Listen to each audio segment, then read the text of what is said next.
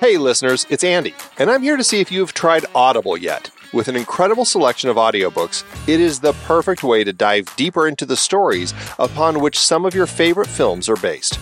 Audible members get a credit every month to redeem on any audiobook they like, plus access to a huge Plus catalog of podcasts, originals, and more. Just imagine listening to the books that inspired movies like The Bourne Identity, Moneyball, or sci-fi classics like Dune. The best part? You can try Audible free for 30 days and get your first audiobook on them. It's a great way to experience storytelling while supporting this podcast. To get started, go to thenextreel.com/audible or text The Next Reel to 500-500. Listen to incredible audiobooks and support the show today. That's thenextreel.com/audible. I'm Pete Wright. And I'm Andy Nelson. Welcome to The Next Reel. When the movie ends, our conversation begins. In just a matter of seconds, you're going to hear a classic episode of this show from back in the day when we called ourselves Movies We Like. It took us a while to settle into the show's format, so you'll notice some differences as you listen to these episodes. For instance, it takes us a bit of time to actually get into the conversation about the movie. Things like that. But we're still proud of the conversations about the movies themselves, and we think they're worth keeping in the library. So enjoy these episodes from our back catalog. And you can become part of our Discord community, learn more about the show, and find out how you can become a supporting member at thenextreel.com. So thank you, everybody, for downloading and listening to The Next Reel. We appreciate your time and attention, and we hope you enjoy the show.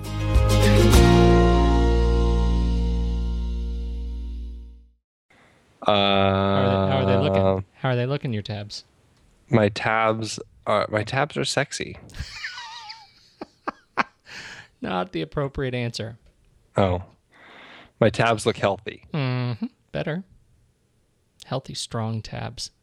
I've been working my tabs. I found a new tab. Does your trainer help you with? He does. He helps me work my tabs. I took a little bit of a light workout this week because I had some soreness in my ankles. And as a result, we worked a lot of the tabs. Oh, gotcha. Yeah. Mm-hmm.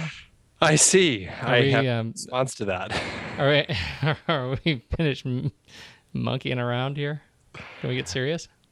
There are no more monkeys here. All right. What have you seen this week? Anything good? Anything new? Should we tell people who we are first? Since we so effectively I love that. Didn't do that last week. It's as if we imagine people just naturally tuned to us, like on the radio. Oh, I'm going to stop at Kilo 105, and who are these guys? That just is not a thing that happens, right? I don't think so. All right, that's Andy Nelson over there, and he's charming, and he's a lot of fun to be with. He has great bone structure, interesting taste in clothes, and a lot of fun to be with. I'm Pete Wright, and I can be found often hanging around water coolers and the occasional violin store.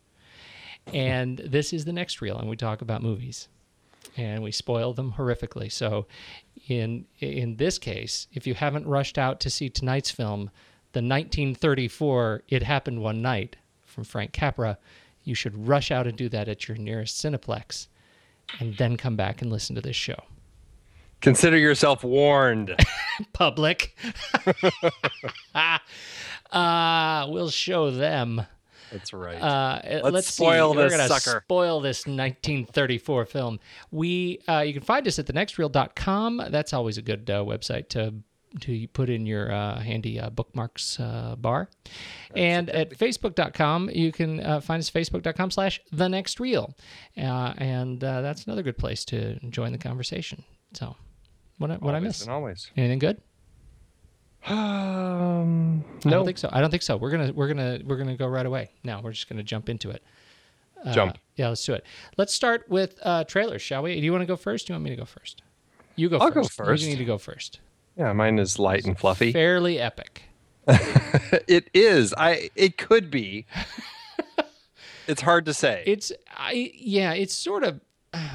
I don't know. Well, here's the thing. My trailer this week is Muppets Most Wanted. It's the new sequel to the latest round of Muppet movies. I get confused if it's like, okay, this is the, I don't know, fifth or sixth Muppet movie. It's not really a sequel anymore. It's just another in the line of them, right? Yeah. Well, yeah. Right. It's just in the Muppet family. It's not even. It's like Bond. Yeah, it's just another. Yeah. But this one oddly really feels torn. like it oddly feels kind of like a remake, or at least a spiritual remake of The Great Muppet Caper, which was the second Muppet film. Because in this film, the quote on the website is, "The Muppets find themselves unwittingly entangled in an international crime caper in Muppets Most Wanted." Yes. Which is essentially what happened in The Great Muppet Caper, at least to international my crime caper. Yeah. Yeah. Yeah. Charles Grodin stealing the jewel, falling in love with Miss Piggy. Yeah. Kermit had to save the day. Here's the thing. Where is what's his name from the Jason? What's his name? Jason. Blah, blah, blah, the blah, last blah. one. Yeah, Jason. Blah blah blah. Yeah. Blah blah blah blah. Jason. Yeah. You're supposed to have it faster than that, Andy. Now it's awkward. Guy. No, Jason here's Segel. Jason Segel. I find Jason Segel charming and funny and the perfect actor for a Muppet film. I'm not sure that Ricky Gervais has the same, what's the word, charm? Je ne sais quoi. Tina Fey plays the Russian. Ray Liotta is in it. It's a list like any Muppet film. It's Danny Trejo is, Machete. Tom Hiddleston plays Great Escapo. Christoph Waltz is in it. I know. You got Ty Burrell, Frank Langella. But it looks like from the trailer, it looks like we've got a lot of Ty Burrell and a lot of Ricky Gervais. And a lot that is what it looks like. That's sort of the core human cast. In addition, although in the trailer, it doesn't really get into anything having to do with the jewel heist caper headed by a Kermit lookalike and his dastardly sidekick. No, it gets into none of that. That's true. It gets into none of that. It's just shenanigans. It's Muppet shenanigans is what we see in the trailer. There's a lot of like light stands falling. That's a big thing. And a lot of moves like Jagger. It's a trope. Yes, there's a lot of moves like that. And penguins. And penguins, yes. It is. It is. You know what? I hope actually what comes out of this are more brilliant teaser trailers. If you remember last time, they did this great series of like remakes of great movies with Muppets. Do you remember that? Yeah. It was fantastic. It was a great series. Was it trailers or was it the posters? I remember a lot of posters. Maybe I'm not remembering the trailers. Well, I'll have to look that up and make sure I'm not completely making that up. There's a chance I'm making that up, but I don't think it's a very good one. I think it is a good chance. Well, on that we disagree. So how would you like that job, getting paid to do the Muppet trailer remakes of big movies? I would want that job in a heartbeat. You say that like that'd be a chore. Are you kidding? I might want that job more than actually making the movie itself. Yes, that's true. What would your number one movie be? Well, it always has to be recent, like ultra recent films. Yeah, Oblivion. Well, I was thinking like Iron Man 3. Oh yeah, After Earth.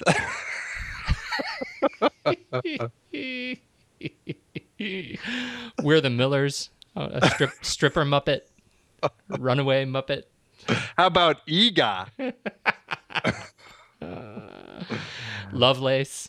Oh my. Yeah. We're already derailing. Yeah, this is good.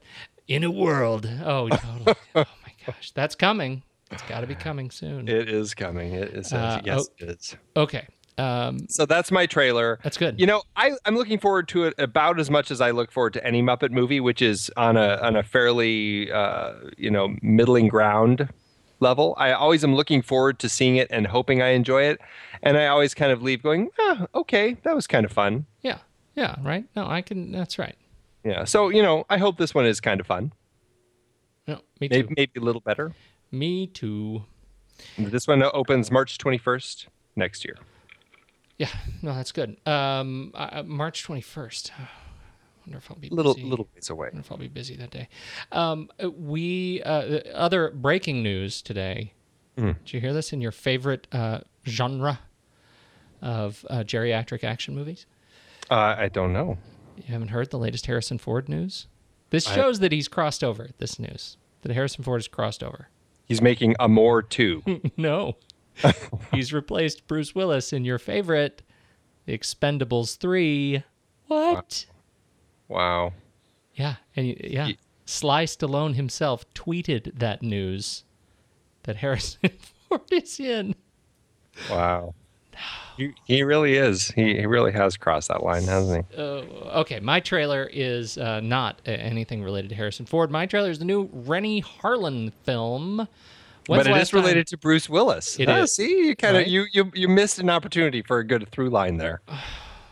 Yeah. It is related to Bruce Willis and the Die Hard, right? And Sly Stallone. Die Hard 2. And Sly Stallone with Cliffhanger. Please. You totally missed that one. You are a wicked web weaver, my friend. And so he's got this new movie. It's called Devil's Pass. And it's coming out February 28th, 2013 in Russia. Who knows when it's coming out here? I don't know when we'll get it. And it's looks like August 23rd limited. Oh, good. Well, so there you're on the case. 5 young filmmakers retrace the steps of a doomed group of hikers in pursuit of an unsolvable mystery. And I'm really torn on this movie because when I saw that when the trailer starts, it's an avalanche story.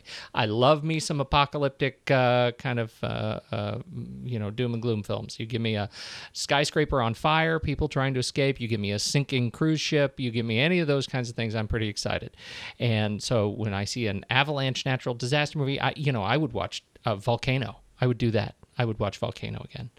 Wow. Because I'm into the La Brea tar pits, boiling over. Anyway, I'm big into those movies, and so I was excited that this was an avalanche movie in itself. Because I don't know. Did you see the New York Times story that came out a while ago? They did this wonderful, wonderful, wonderful digital feature on this avalanche thing. And there was this great avalanche story and rescue and people.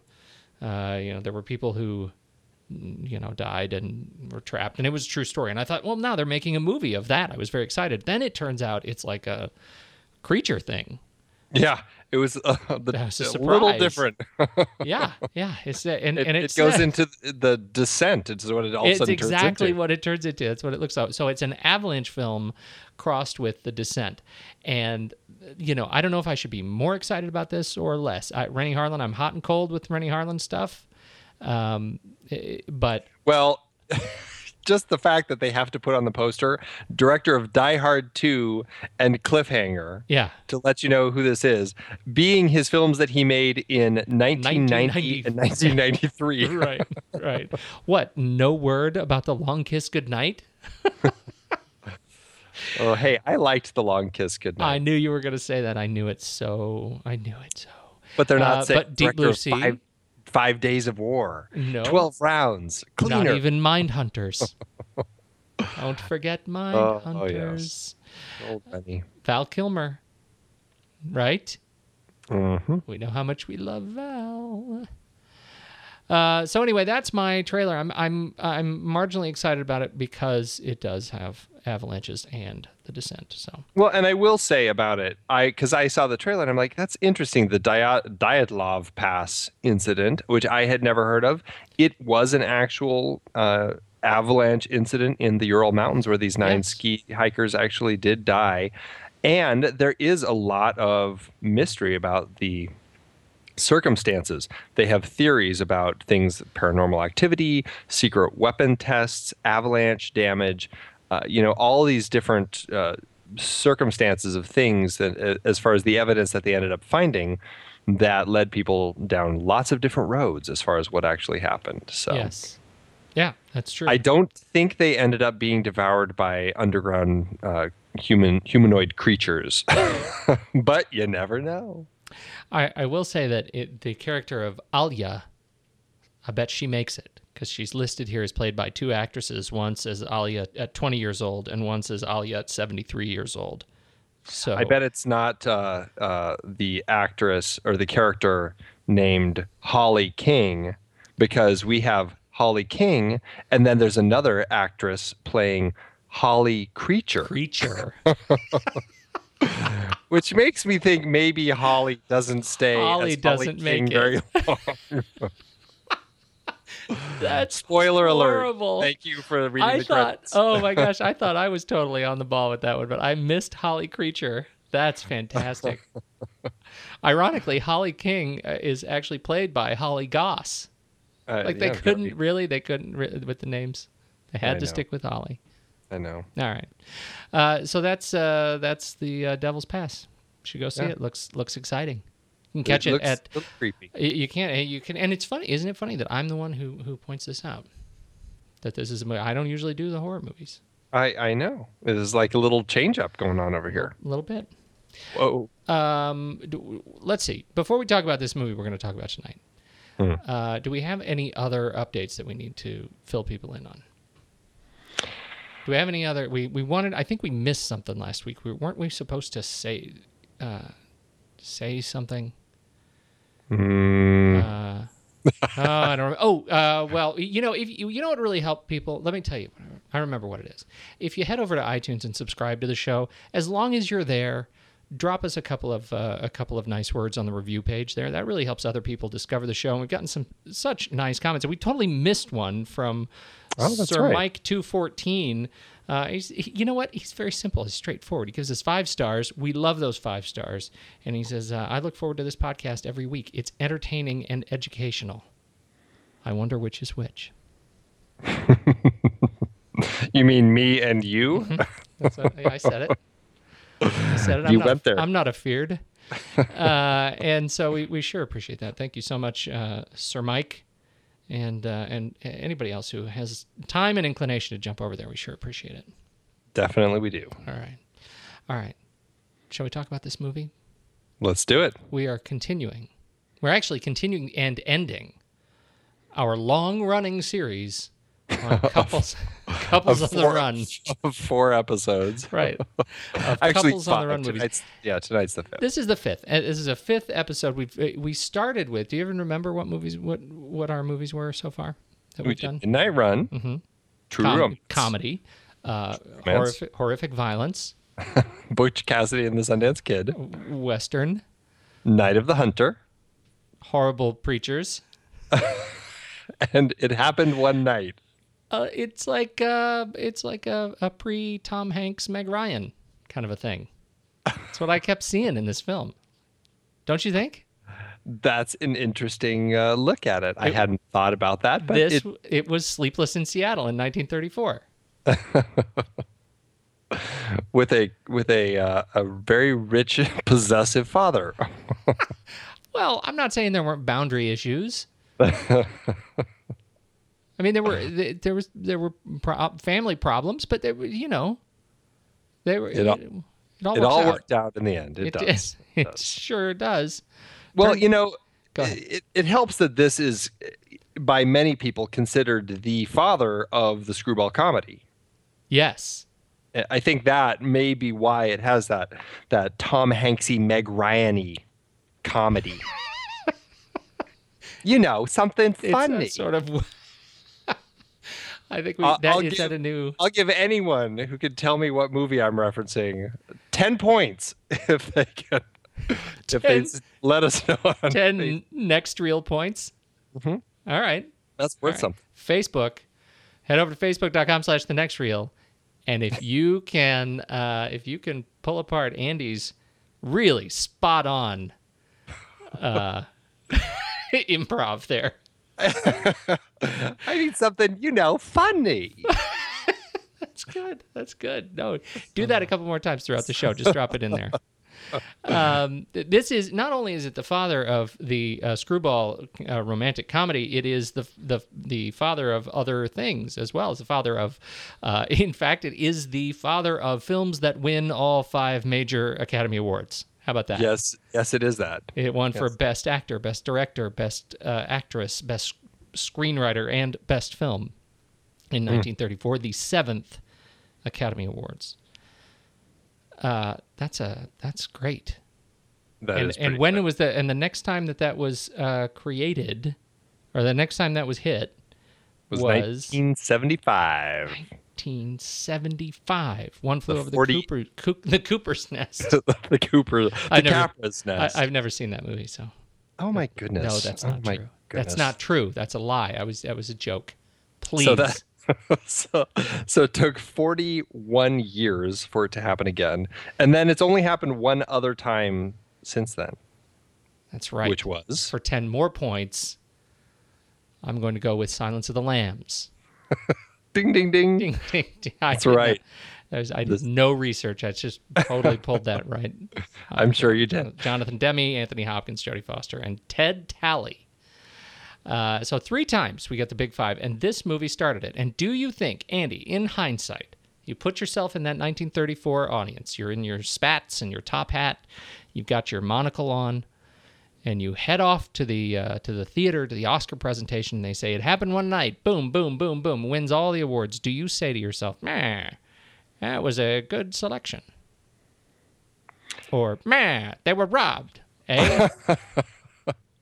Well, let's see. The top grossing films of 1934 are Viva Villa, starring Wallace Beery, Cleopatra, also starring Claudette Colbert, The Barretts of Wimpole Street, starring Norma Shearer, The Thin Man with William Powell and Myrna Loy, The Richest Girl in the World, starring Miriam Hopkins, The Gay Divorcee, starring Fred Astaire and Ginger Rogers, Imitation of Life, starring also Claudette Colbert, had a very busy year, The Girl from Missouri with Jean Harlow, and The House of Rothschild, starring George Arliss and Loretta Young, none of which I have seen. So I am not the person to ask if this was the movie to win.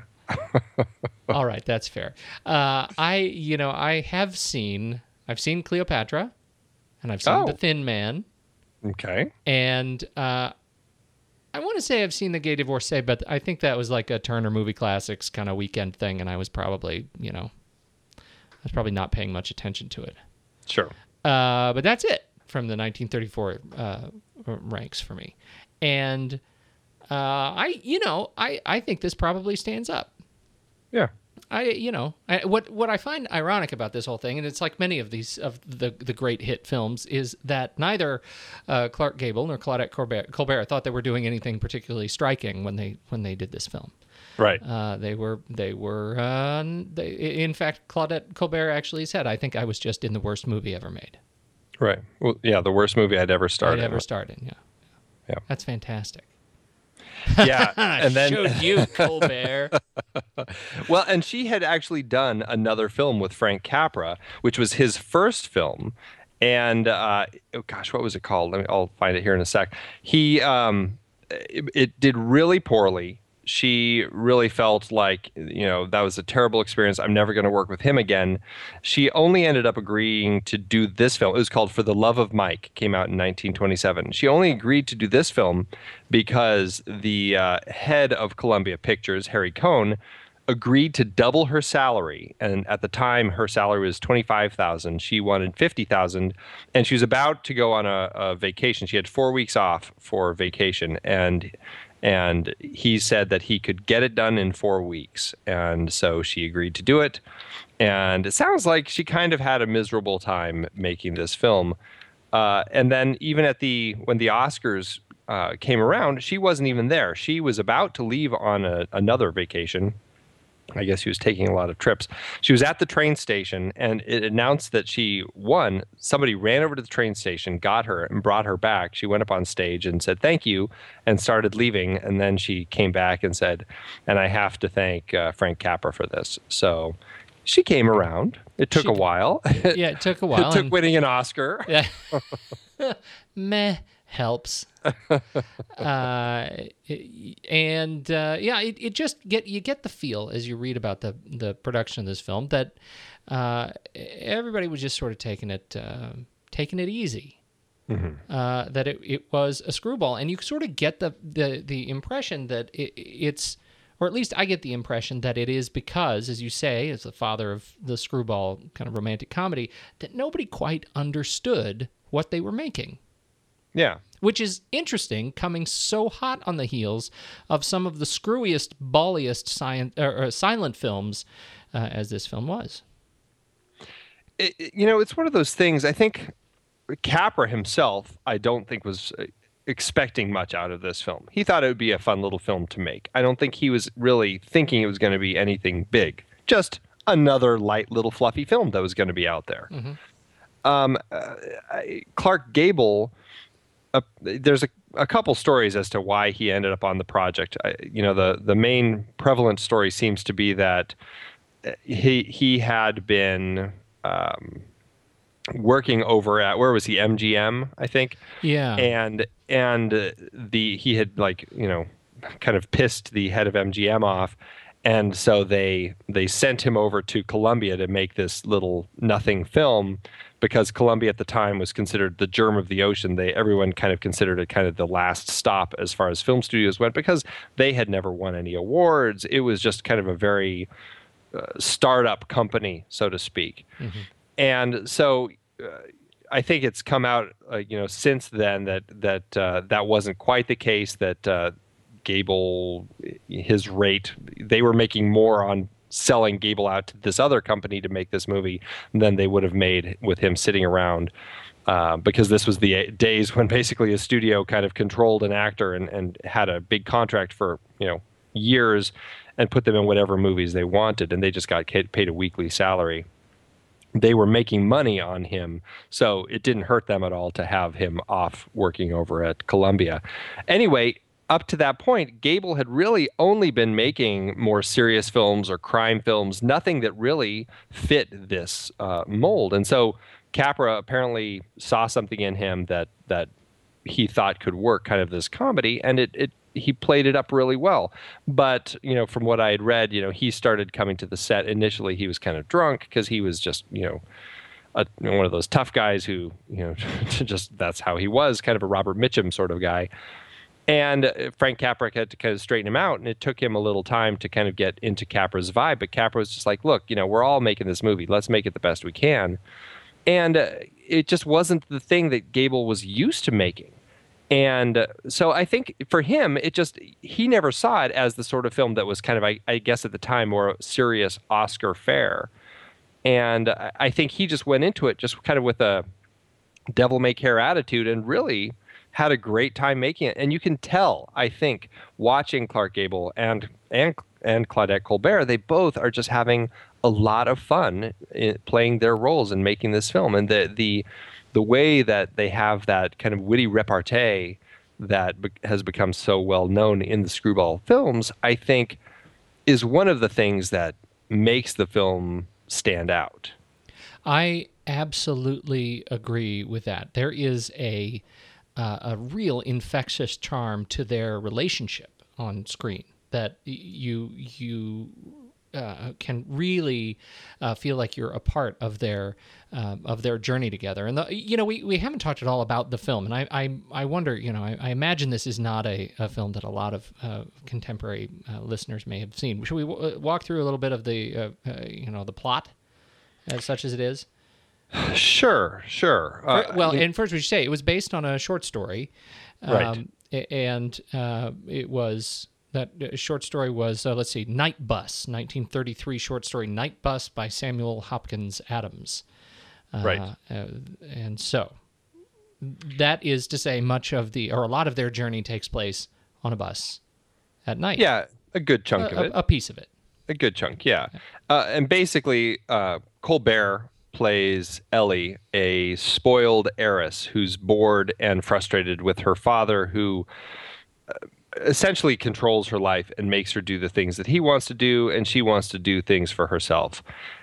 She's married somebody, what's his name? King something. King Wesley. Yeah, King Wesley. And she's married him, on a whim, and her father is trying to annul the marriage. She doesn't want to. She flees her father, jumping off the boat that they have docked off of Florida, swims to shore, and basically goes on the run, hopping on a bus so she can take a bus all the way up to New York and be with her husband.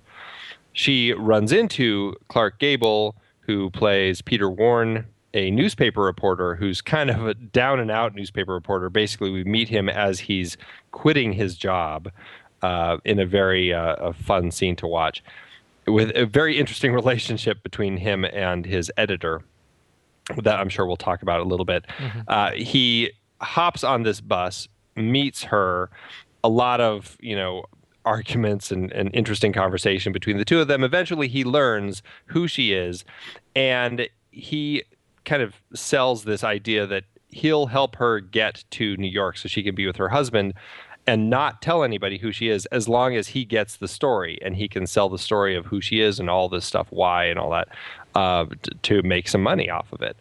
And of course, as they go along, they kind of fall in love and all that good stuff. And yeah, I guess that's the long and the short of it. Yeah, that's good. Long and short. So back to their relationship on screen, I think it is really charming and sort of addictive, as these best romantic relationships on screen should be. She is adorable and charming, and in particular, the sequence where they're trying to hitchhike, as she, she says, I've seen a lot of the hiking. Where do we start the hitching? Right. And decides to stop on a fence. She does this, he does this whole bit. He's got a bit of how he hails a cab, or how he hails a car when he's hitchhiking, and he shows all the different thumbs that he uses, thumb 1, thumb 2, and how he does it, and what kind of face you need to have when you're doing that, and when you're hitchhiking. The follow through, right? There's just this fantastic delivery of this long kind of monologue that he proceeds to demonstrate, and of course, not a single car will stop for his hitching. And eventually it becomes really absurd as he's trying to hitch car after car after car. There's apparently a parade in town of some sort, and there's just all these cars that are going by, and all we have is this medium shot on his face, and or on him with her in the background, and she is lying on her side on top of this fence in what I have to imagine is a precarious and not comfortable position. Right. At all, and yet she's trying to sell it as, and I think she does. She sells it as this girlish kind of flirtatious pose, and she proceeds to say, I'm going to do this my way. It's my own standard, and she goes and shows her leg all the way up to the high thigh, right? And a car stops. And word is she didn't want to do that, right? And they actually hired a leg double. And when she saw the leg, she said, "No, I'm going to show my leg. That's not my leg." Fantastic. I love social progress. Yes, it's great. And so it ends up being this wonderfully charming moment with Gable sitting in the background, just being fantastically manly in his wonderful suit, arm up on the fence, and making his case. So it was great. It was. It's a great little scene. I think it really illustrates their that sort of turning point in their relationship where they become flirtatious with one another, where they sort of fall in love. And absolutely. And the rest of the film is a Romeo and Juliet story. He's the he's the well, it's sort of, except for the swords or words at the end. That's right. There's no sword play, and no one dies. And they end up running off to each other, right? That's right. And there's an auto gyro. That's a fantastic special effect. Practical effect, too. That was wonderful. Yeah. That was wonderful. So I love their relationship. I love how they approach one another on stage, and I think that's one of the things that makes the movie, even as weirdly, kind of comically goofy as it is, and dated, obviously, 1934. It doesn't necessarily hold up, particularly social conventions. Things like he says, he's having this conversation with her father, and says what she needs is a husband who isn't afraid to suck her once a day. Soccer once a day, whether she needs it or not. Whether she needs it or not. That's That's. And her father is smiling. He agrees. He totally agrees and says, "But do you love her?" "Yes, I do." It's things change. Yes. And so there's some very dated kind of social conventions in the film, but otherwise the language is tight and funny, and the performances are, as just as vaudevillian as you want them in a film like this, and very approachable.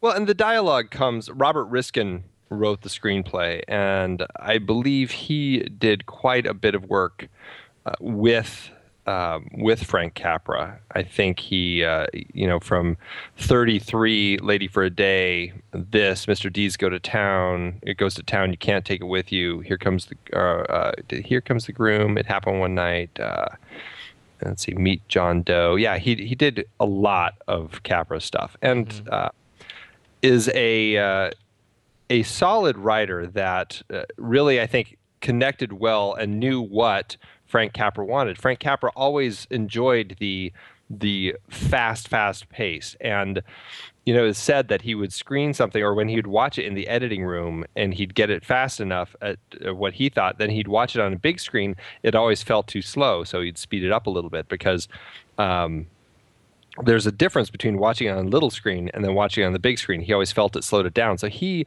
would have his actors just deliver lines faster than they were used to, because he really wanted to make sure he kept this fast pace. And I think that's what lent a lot to that screwball comedy feel. That's definitely something that happens a lot in screwball comedies, is just that fast banter back and forth. I think that these two performers both really caught on to that and do a great job with it. You see the scene when the detectives come the first morning when they've spent the night in this little cabin when the bus pulls over, and they spend the night. Colbert and Gable spend the night in this cabin, wake up the next morning, and there's detectives there, and they have to put on this act about how they're this married couple, and he just musses her hair, which is enough to fool these detectives, which I just thought was great, because they would never suspect her as somebody who had such mussed hair. I just thought that was hilarious. But this whole little act that they put on, they both totally get into this whole bit about this argument that they have and how he was drunk at this dance, and it just goes on, and they both just are playing off of each other so well. It's all so fast. It comes at such a great pace, and then the detectives leave and they have such a great laugh over it. But you just get the sense that style is really how this film is structured and needs to be structured in order to function in the genre that it's in. And I think these two actors really connected with that and with each other and made it work. Well, I think so, and I think this is one of the conceits of the genre. If it's so slow you can stop and think about it, then it's not funny. Absolutely. And this film, in that regard, washes over you. I think that example as well, when they're talking in that in the boarding house, and she's and they have the blanket up on the rope. Which is another Walls of Jericho. Yeah, right. There's this sense when they speak to one another there and on the bus that there is no way that two people, when talking to one another and trying to adjust to each other's social cues, could ever talk that fast. Right. And yet that's what makes their relationship so wonderful to just be a part of. It's a roller coaster. Absolutely. Yeah. Yeah. Okay, so that's those two. What other characters strike you as strengths in this film? Frank Capra, kind of like Preston Sturges, who we've talked about before, really directs and has a lot of really just great supporting characters in his film that make the film so much fun to watch. I think that a lot of the supporting characters all through this, whether it's Walter Conley playing Ellie's father, or Roscoe Carnes playing Shapley, the guy flirting with her on the bus, or even Jameson Thomas as Wesley, Alan Hales in it. All these great people they're so much fun to watch, and I love that he cast them so interestingly, and the way that they are played in the script is so interesting. Her father, Mr. Andrews, is written in such a way where at the beginning of the film, you don't like him very much. You think he's kind of this controlling guy who has this freakish obsession with finding his grown daughter, to the point where he's got detectives combing the countryside for her. And she's just run away because she's a married woman and she's going to her husband. Right. So it's a little controlling. But then by the end of the film, you totally are on his side. And it's just such an interesting shift in that character that I really enjoyed. And I enjoy that, how he plays with that. The scene with Roscoe Carnes as Shapley when Gable's character, Peter Warren, confronts him away from the bus, as if he's in the mafia and they're kidnapping her. And that whole scene plays so well. And his, Shapley's change from the time, really from when he's flirting with her to all of a sudden now he's thinking that this is her husband, to thinking, oh, I'm in on this big score, I'm going to make $10,000 for turning her in, right, to all of a sudden, oh, this guy is kidnapping her and he's got machine guns in the undercarriage of the bus. For the mob. Just his character is so much fun to watch. I have such a great time with him. It is really fun, and I love the I don't know, I don't know if this is a 1930s film trope, but there is a sense that people don't have a lot of love for their cars. They steal cars left and right to get to the next part of their journey, and in one case they are picked up after the hitchhiking bit. She shows her leg, and they're picked up by the road guy, the road thief. Right. And the road thief is apparently a guy who waits till they stop and at a rest stop, and passengers get out, and then he runs back to the car and takes off and steals their stuff. And sings a lot along the way, as if he's forcing them out of the car or something. Exactly. That's actually a nice touch. And so this happens, and Gable, because of his superhuman speed, is able to chase down this car and returns with it, saying that he gave the guy a bloody nose or black eye for it, and tied him to a tree, and stole his car. So, as this happens, it seems to happen. Okay, so the last one, they're staying at this boarding house, and Gable, in the middle of the night, takes the owner's car and drives it into New York to meet with his editor, played by the great Charles Wilson. And he, in the middle of the night, the couple discovers that he's gone, and they go in and say, "Oh, he took our car. Oh well, you better leave." Oh, I thought he took the car that he had already taken from the road thief. Oh, I thought he took the car from the owners, the people who said he took the car, because they were upset that he took that car. I thought they were just mostly upset that he absconded in the middle of the night without paying. Oh, I didn't see that connection. I didn't catch that. Okay. So maybe that's the case. Either way, it was a stolen car. Okay, so the stolen car stands. In any case, they have a very sort of lax relationship with their automobiles in 1934. Yes. Apparently, they're quite easy to come by. Yeah, apparently, who'd have thunk? Who'd have thunk? We got to talk about Charles Wilson a little bit. Can we talk just briefly about him? First of all, let's talk about him. Yeah, go ahead. Did you look at his filmography? You look at how many movies he's been in? He's been in. You say it. It's a lot. I think this may be the record of actors we've talked about. Not the ones in Tollywood. Maybe that's where he bolstered his filmography here. He's been in 253 titles from 1928 to 1948, and there were, a lot of them were bit parts, small parts, but this list is long and distinguished, and he plays the editor, and he's great.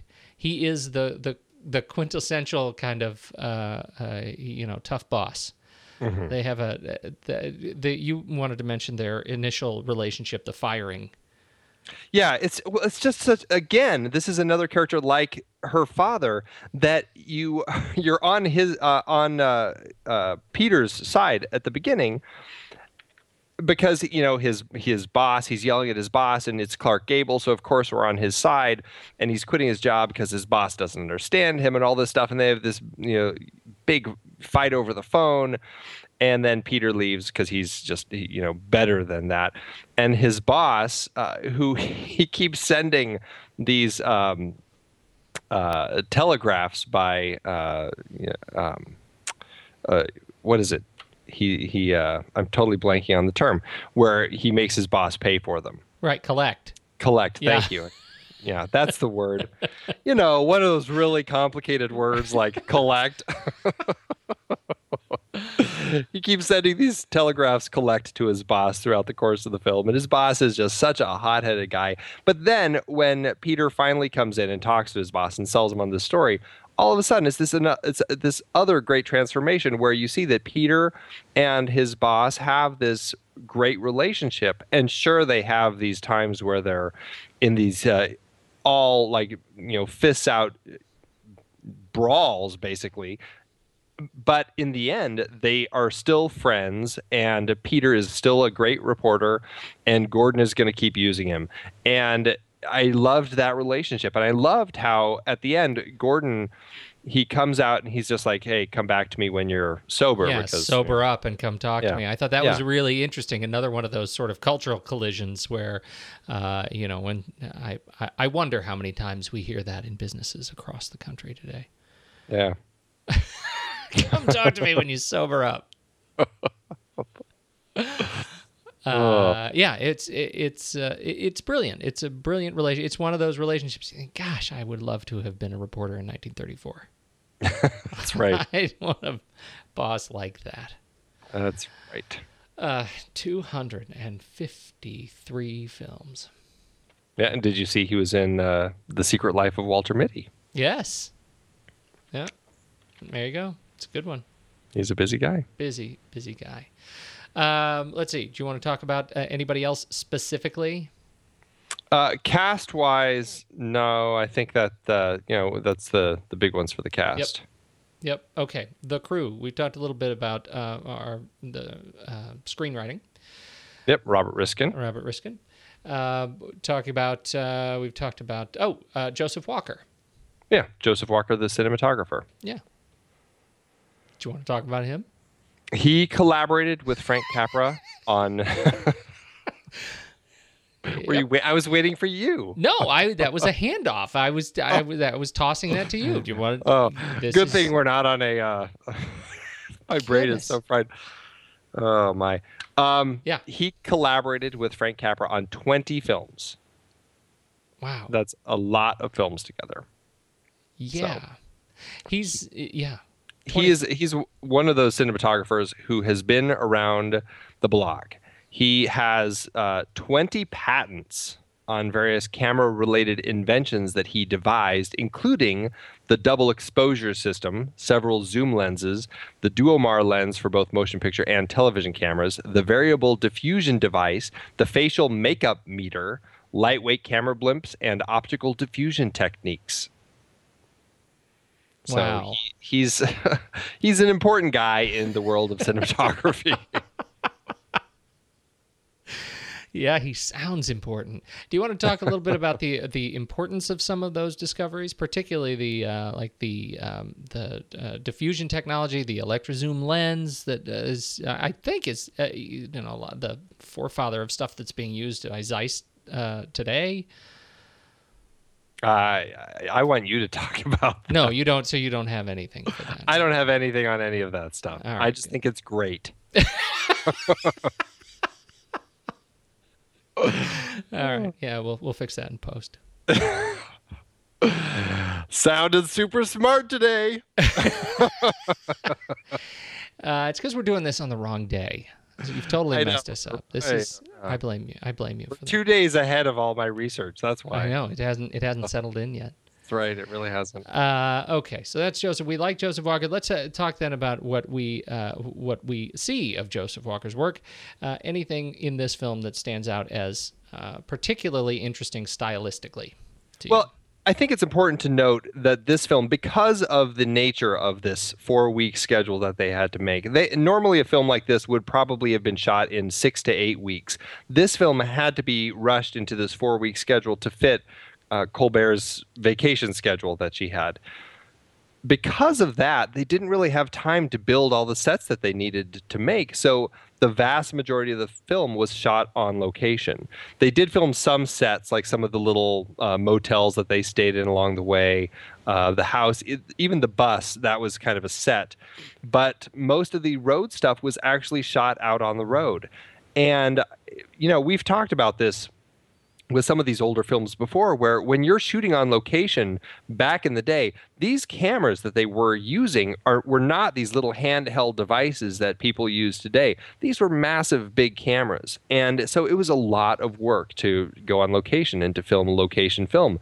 It really wasn't done a whole lot. And so it was kind of a big thing for Columbia to go and do this when Columbia being this little tiny studio that didn't meet up to the big boys back in 1934.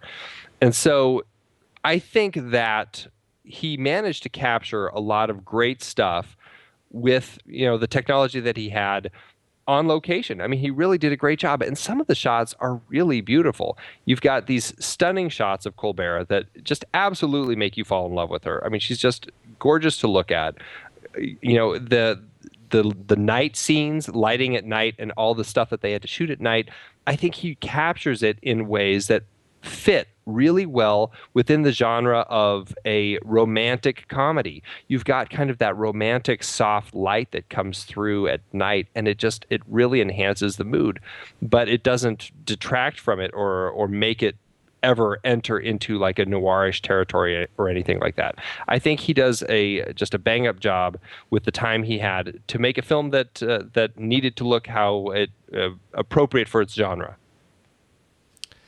Yeah, I think you're right. Particularly the beauty shots, I think are gorgeous, both for Clark Gable and Claudette Colbert. I think they make these actors really divine in this film, and that's one of the things that I walked away with, was the sense that these are, as goofy as the film is, these are movie stars.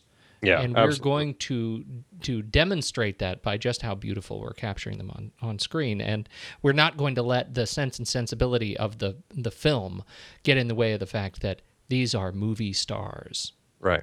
I thought that was a really nice touch. And I didn't look into it, but it does look like they used some sort of Vaseline on the lens type of thing when they would have Colbert's close-ups, because it really did have that beautiful, soft focus around her that just really made her glow. Right.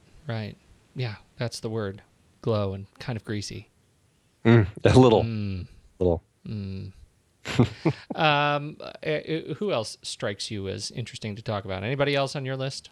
Well, Harry Cohn, I think it's just important to mention, the head of Columbia Pictures, who did have a great relationship with Frank Capra. He brought Frank Capra over early on in his career. He kind of saw him as somebody who could make some great films. He, I think, at the time had been doing some of the Mack Sennett comedies, and he brought him over to make some of his films. And I think that Capra stayed there for a long time because it was just, he had this great relationship with Harry Cohn. Harry Cohn was one of the 3 founders of Columbia Pictures, which they founded back in, I believe it was around 1918 as, what was it called before it became Columbia Pictures? It was Cohn, Brandt, Cohn Film Sales.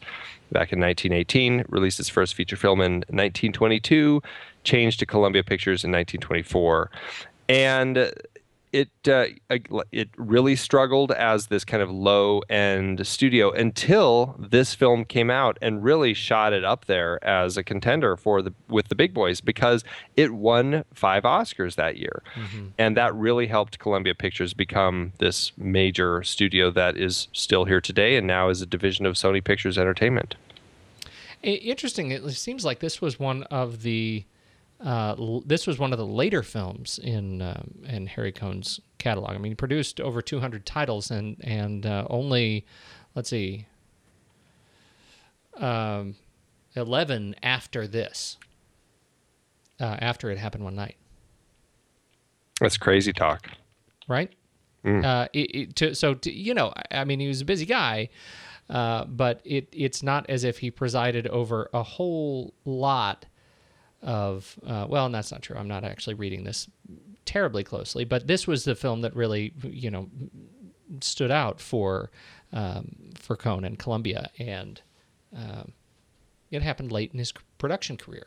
I find that Well, he was actually the head of the studio all the way into the late 50s. He actually was still he was the last Hollywood movie mogul of the studio system era. He had retained power after Darryl Zanuck had left, after Mayer had left.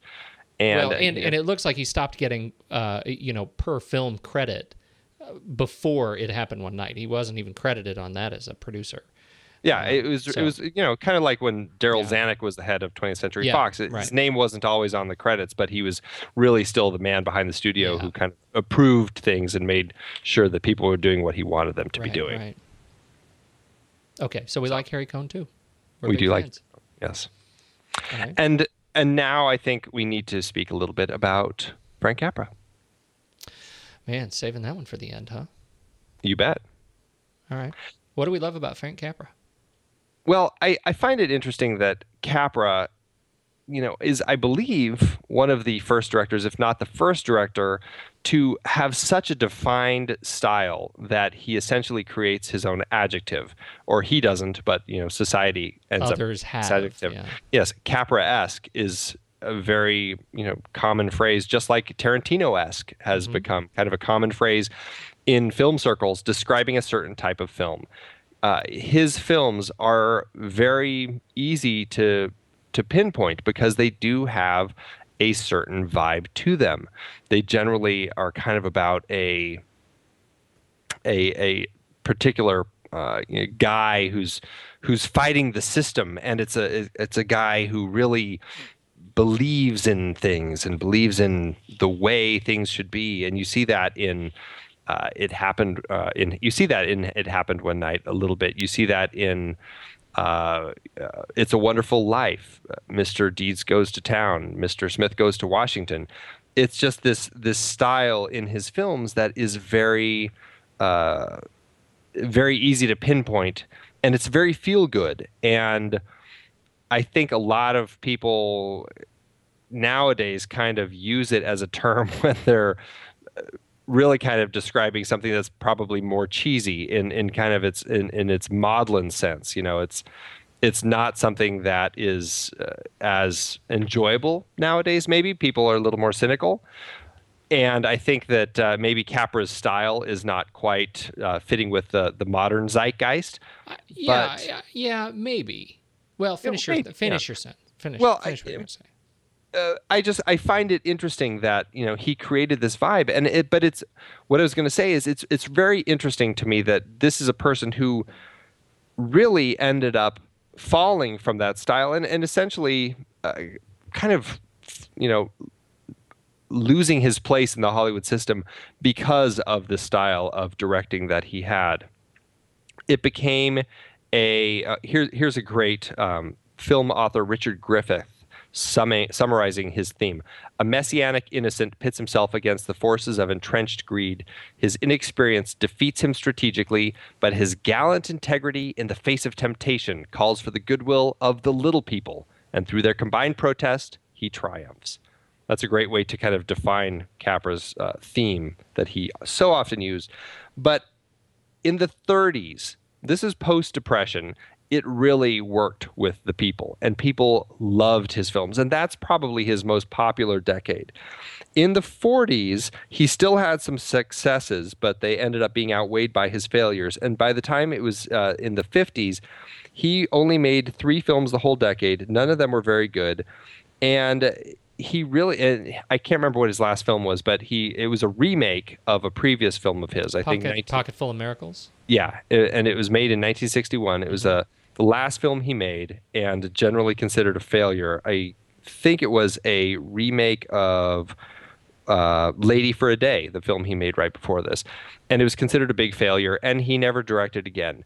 He's somebody who he was kind of a director for the time. He really worked well in the 30s, and then it just kind of fell off. And you don't hear people talk about his films from the 40s or 50s very much. It's really the films in the 30s that stand out as these Capra-esque films that define the meaning of what Capra-esque is. Yeah, I think so. I like your I like the way you put that he was a director for his time. He kind of has that same sense as like a John Hughes, you know? Yeah. That there was this set of circumstances that had him in the right place at the right time, making the right films. But you know, one of the things I noticed, and I haven't seen enough of Capra's movies. I've seen the big ones, but I haven't seen enough of them that, you know, to be able to make a sweeping statement. So if I start lying here, let me know. One of the things that I like so much about this film, It Happened One Night, is that the caper, the gag, exists at the expense of the sort of honesty in our lead character, right? I mean, there is no duplicitousness from Gable as he moves through, even though everyone thinks that he is duplicitous at the end of the film. Like, everybody thinks he was in it just for the money, and it turns out he was honest the whole way through. Right. It was, the misunderstanding was all through on. I think that's an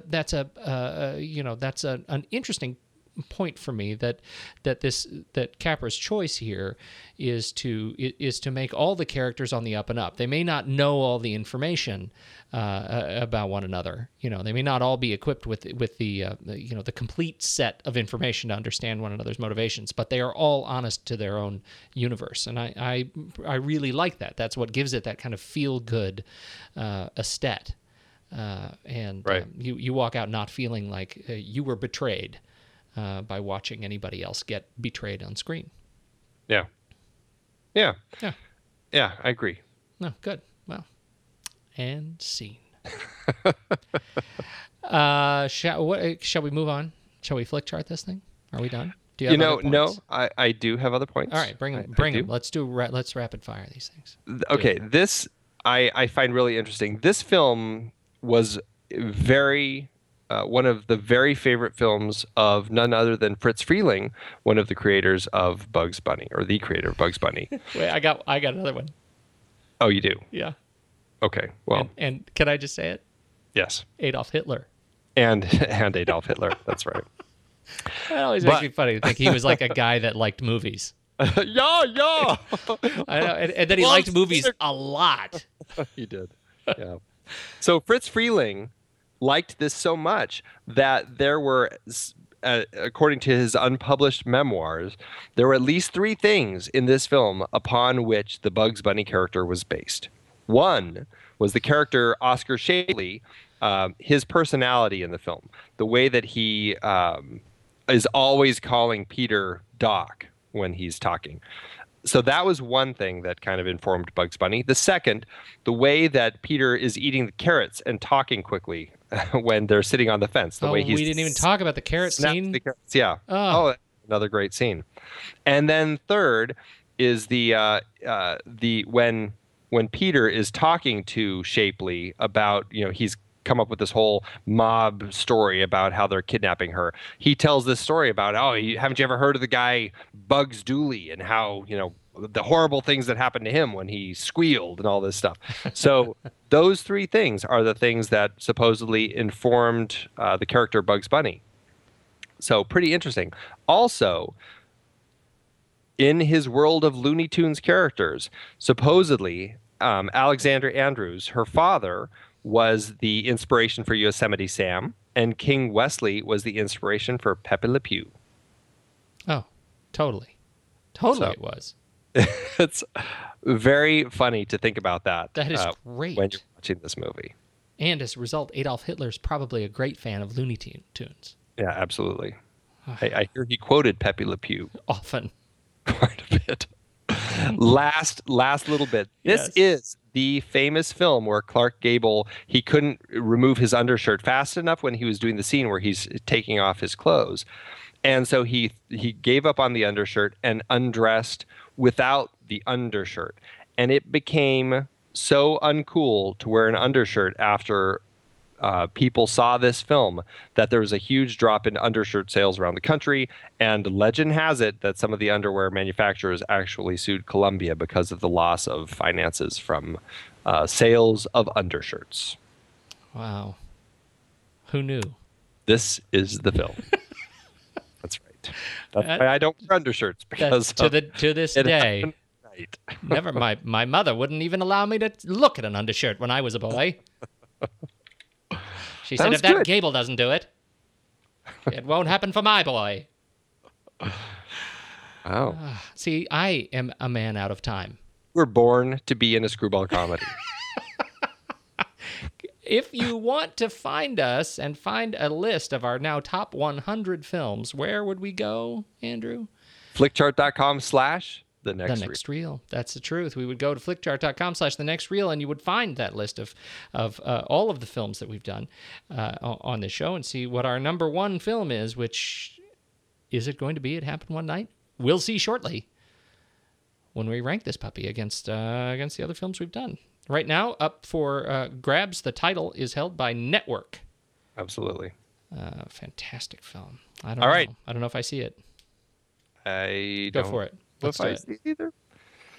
This is going to be a hard one because this is a light film, right? I don't know how often I want to just throw this in. That's what I'm saying up front. I'm worried about this film, about the chances of this film.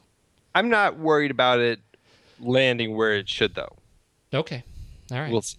All right. It Happened One Night or Inside Man? Inside Man. Interesting. Even with the problems, huh? The problems of Inside Man? Yeah. The Jodie Foster character, we had issues with that. Well, of course we had. She was a nonsense character, but you get rid of that, and you still have Clive Owen in a wall. Yeah, that's true. Clive Owen in a wall. And Denzel.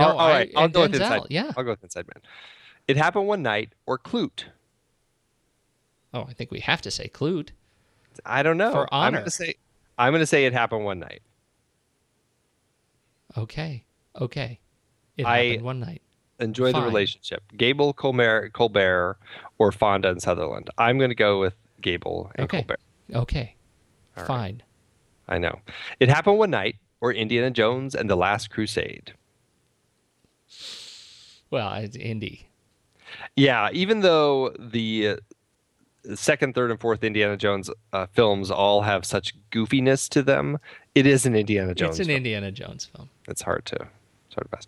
It Happened One Night or The Bourne Legacy. This is the fourth one. Yeah. Oh. I might go It Happened One Night. If it were one of the first three, I'd probably go Jason Bourne. But for this one, I think I would go It Happened One Night. But you're going to give up Jeremy Renner as Action Boy. I am.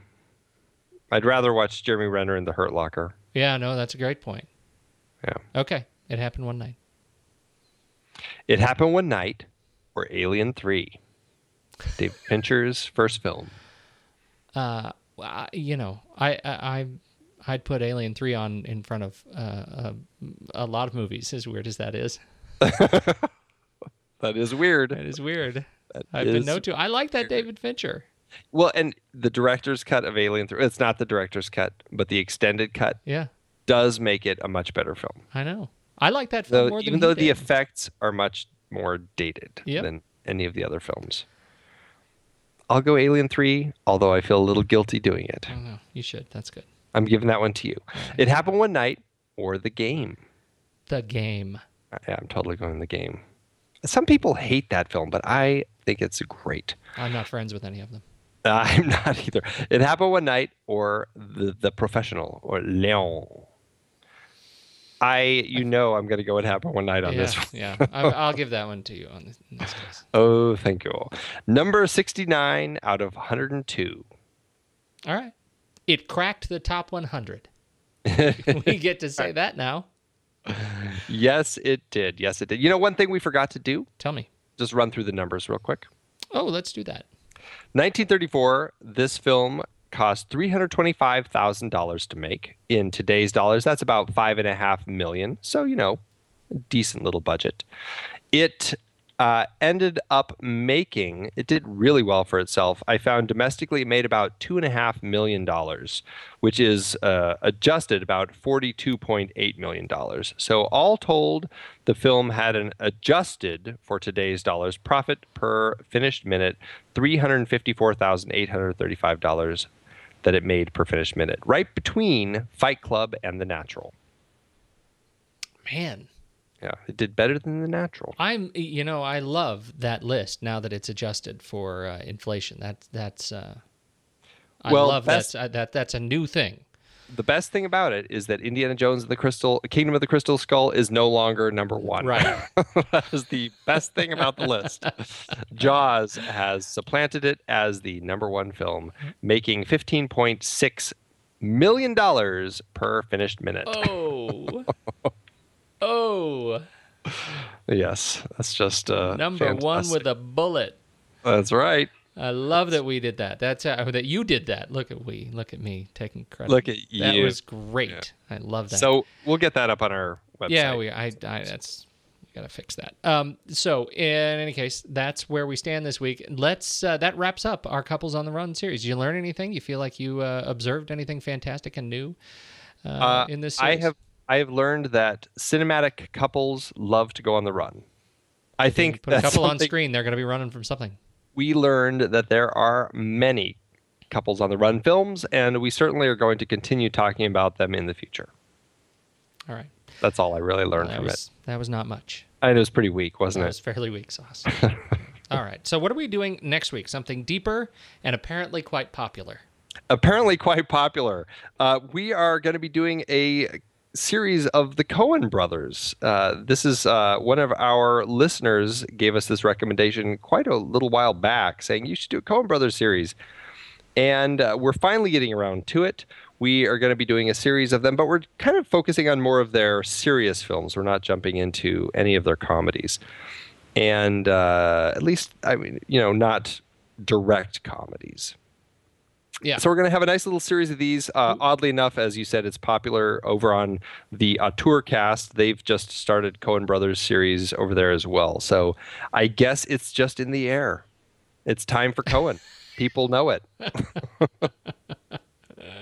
Who was it that gave us the suggestion to do the Coens? Well, I feel like we need proper credit, and I forgot to look at it. Do you remember? I think we're going to credit them next week when we introduce the series. Okay. Well, we owe them credit. We've had this conversation, and I forgot her name right now. I'm scrolling for it right now. I'm in mid-scroll. That's why we're going to mention it next week. Nothing. All right. Well, we're very excited and to talk about the Coens, and I have been, I've been hot and cold on some of the Coens, as you know. But the Coens list that we have planned, I'm hot on. I'm mostly hot on it. You're not because of my choice. One of my choices, I always kind of fluctuate too. So I'm a little backwards and forwards. Well, should we say what movie we're starting with? Well, let's just say the list. Why not? All right, go for it. So people can watch them all ahead of time. All right, we should do that. Yeah, we're going to cover Blood Simple. So start right at the beginning. Then we're going to jump to Miller's Crossing, hit Barton Fink, go to Fargo, and end with No Country for Old Men. So which one are you hot and cold on of your pick? Miller's Crossing. Really? Yeah. Yeah, it's a film that I always think I really enjoy it, and then I watch and go, oh, okay, it's not quite what I remember. And then I leave it, and I'm like, okay, but there's those things So it's one that I get hot and cold on. Yeah. I usually am a little colder once I've watched it, and then as time goes by, I warm up to it again. So we'll see how it is this round. My memory of all of those films, with the exception of No Country for Old Men and Barton Fink, is fairly old. The one I'm looking forward to most to watch again is Fargo. I have great memories of that, but I don't think I've seen it since I saw it in the theaters. Wow. Yeah, and the one that I like that you didn't even want to do in this series was Barton Fink. You were very gracious. That's one that I've never liked. I've only seen it the one time when it came out, and I am actually curious to see it again. So I'm hoping I'll get more out of it this time now that I have a little more of a mature mind. Is that what they're calling what you are? I think it's old age. It's actually what they call it. Happy birthday, by the way. Yeah, thank you. This is actually, I guess technically, no. This is our second show since you've been an old man. It depends on when I became old. Well, happy birthday. Thank you. Okay, so I think we're done. Are we done? And I'm spent. think we've used that one before. I've used that one many times.